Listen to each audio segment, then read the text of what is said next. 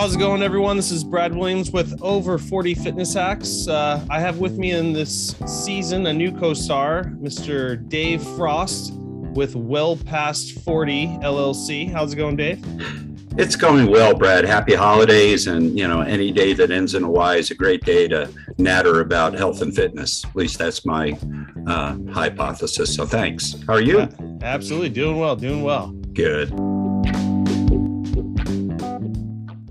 Well, Dave, let's move on to our last episode. We wanted to pick your brain on, all the anti-inflammation, diet stuff that you can do. More specifically, I think for over 40, but more for seniors, and making sure you can get into your 80s, 90s, 100s with just more of the, how important is inflammation, in our later years. Gosh, let's chat about a few statistics, not to bore your listeners, but about 20% of all cancers are diet related and lifestyle related. Now, hey, Dave, does that mean this kind of cancer, or is that for the women or the men or whatever? But because cancer is the number 3 cause of death in America. Number 1 is cardiovascular. Number 2 is COVID, unfortunately. Number 3 is cancer. Let's talk about number 3. And if 20% of a very large number is diet and lifestyle related, shouldn't we be doing something about diet and lifestyle to limit the demand on our taxpayers with, healthcare and so on? So that to me is just a compelling reason in the cause and effect. That effect says what causes it? Well, if poor diet and poor lifestyle cause it, what do we do? So there was a wonderful author, Michael Pollan. He wrote The Omnivore's Dilemma.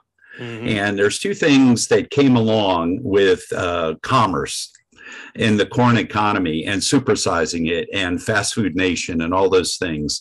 We became, instead of a agrarian active lifestyle when people had to either hunt for their breakfast or go out and dig up their breakfast from the farm, we just went for the TV dinner, or we run to Chipotle, which could be good, although oftentimes is highly caloric.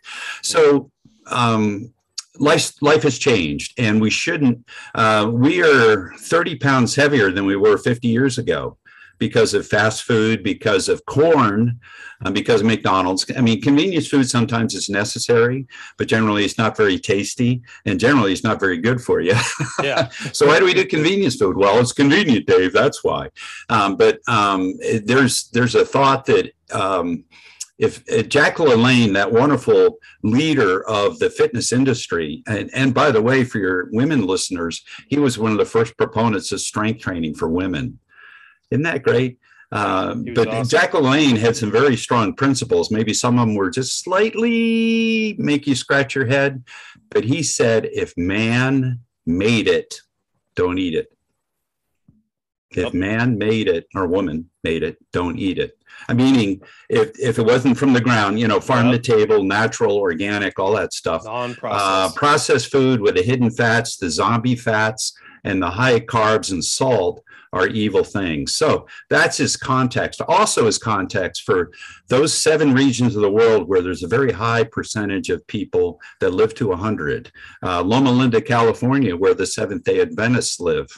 Plant-based diet, very social, very happy. They have beliefs and faith and togetherness, and they don't eat a lot of saturated fat.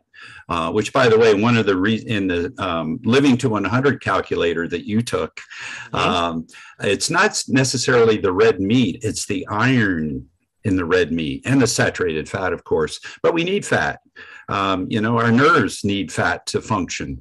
That's high cholesterol. Wait a minute, our bodies make cholesterol. Yeah. Our nervous system and our reproductive abilities are related to cholesterol as kind of the mother hormone. So, this has all been generated by forces beyond our control, but we're getting smarter. So I hope folks will remember a couple things. Those that live to 100 don't eat to satiation. In Okinawa, another one of the blue zones where people live to 100, they have a word for pushing themselves away from the table before they're full. Yeah. They're very social. They're multi-generational. They have purpose. They eat primarily plant-based diet. And they might have a little wine because wine can be good. It's from grapes, and grapes is from the ground.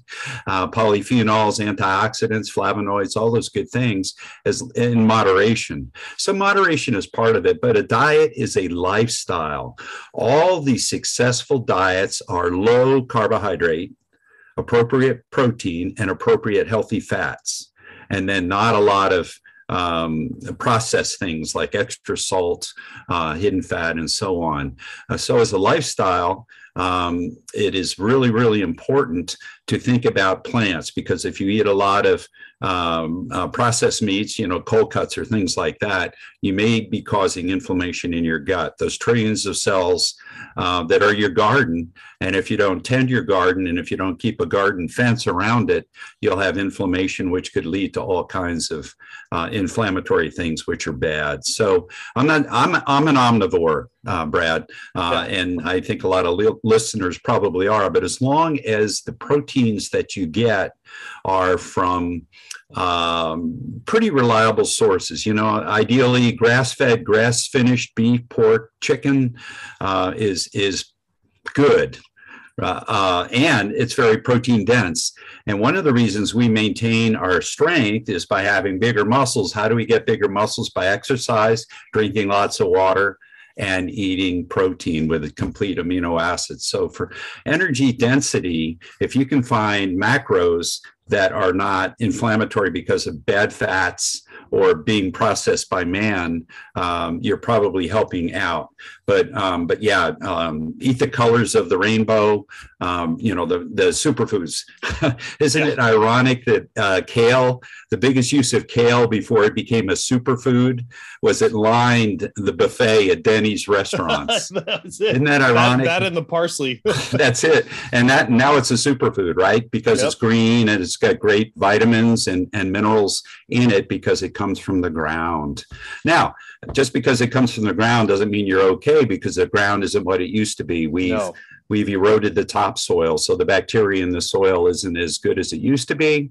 So, hey, Dave, do you take supplements? And the answer is, if you call vitamins and minerals supplements, yes, I do. Yeah. Yes, I do. Because I don't know, it's not my own soil. I don't know how good the soil is for nutrients, but yeah, for people getting into their, elder years, whatever that is, when people are listening to this, but, I think 70s, 80s, 90s, if you kind of make it, besides just being, getting all the anti-inflammatory benefits from, obviously you inflame the body a little bit with exercise and movement, but the benefits that come after are very helpful to the anti-inflammation. As you get older, I see it's just harder. You slow down, it's natural, or aging, there's nothing you can do about it. But are you seeing the elderly, discarding the diet more than the younger generations, or everyone's on the same board? We're all going to processed fast foods every now and then the same, or where's the ratio there? Yeah.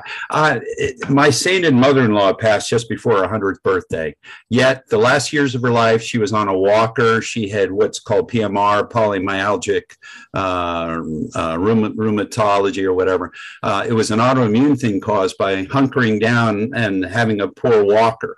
Well, why did she have to walk? Well, she had synthetic hips. She had her hips replaced. Well, why'd she have her hips replaced? Well, she didn't move enough.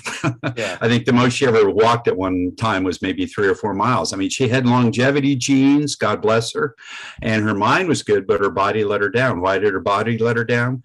Queen Elizabeth said last year, when you stop, you drop. So what I see, when you don't move, your heart rate drops. When your heart rate drops, the nutrients aren't getting out to your body. The number one thing I believe for older people is the loss of muscle. We talked about broken joints earlier, the hip, the knee, the wrist, from a fall. If you fall with big muscles, you're going to shield the joints, number one.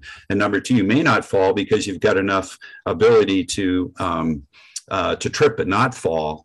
But the number one thing I see in elders is, a little bit of loss of desire, and just kind of, there's a term called senescence, and our bodies accumulate what some people call zombie cells. they're not eliminated, autophagy eliminated. They just hang around, and they become like a car that hasn't had its oil changed. So you're going on 90 years without an oil change. That's bad. Mm-hmm. So you want to have your oil change. And how do you do it? You exercise. You keep your lymph system going. You laugh a lot. Motion is important, but resistance training into your 80s is so important. People can build their functional strength into their 80s. They have to work at it, but by pushing, pulling, lifting, carrying heavy stuff, you do like our forebears did. You didn't move, you didn't eat, you died, right? So the thing I see is protein deficient. I call it protein deficiency. I see people fading because they become senescent. They lose a little bit of their joie de vivre. And yet part of the reason they lose part of their joie de vivre is they're not vital because they don't have muscle. Yeah. Well, how do you get muscle? You work out and you eat. And it's simple yet hard. Believe me, I'm not 90. But I do know. We're not there. So, we call us when we're at that point. But that's right. What I see is the same thing is you're eating less because of that. You're losing some muscle because of that. You stop moving so much. And then, at the end, I just, there's only at some point you kind of know where you're headed. And from what I see, at least from grandparents and some of my older clients, is just, and their mindset now is kind of life's too short. I want to have some fun. So now we're drinking a little bit more. Now we're eating candies and stuff like that versus, the typical, healthy diet. But And another part of it, the type of activity you do doesn't have to be daunting or prison camp. Hey, messing around with grandkids is pretty fun. At least at my age, it's aspirational to think I'll be messing around with great grandkids in 20 years, but I hope so. But the social aspect of activities, the walk with a partner, why people live longer if they have pets generally. The social aspect for the happy hormones can help people stay alive. But again, motion helps you stay alive, and pushing appropriately heavy stuff is one of the best medicines you can do to live longer and live better. And that comes from complete amino acids, appropriate micros, minerals and vitamins, and lots of water, restorative sleep, but mainly moving stuff. Moving stuff. I agree. Well, Dave, I just wanted to thank you for being on our show. It's been a pleasure. For all our listeners out there, if they want to get a hold of you or check out your book, do you have any social media profiles, website, or where can they find your book?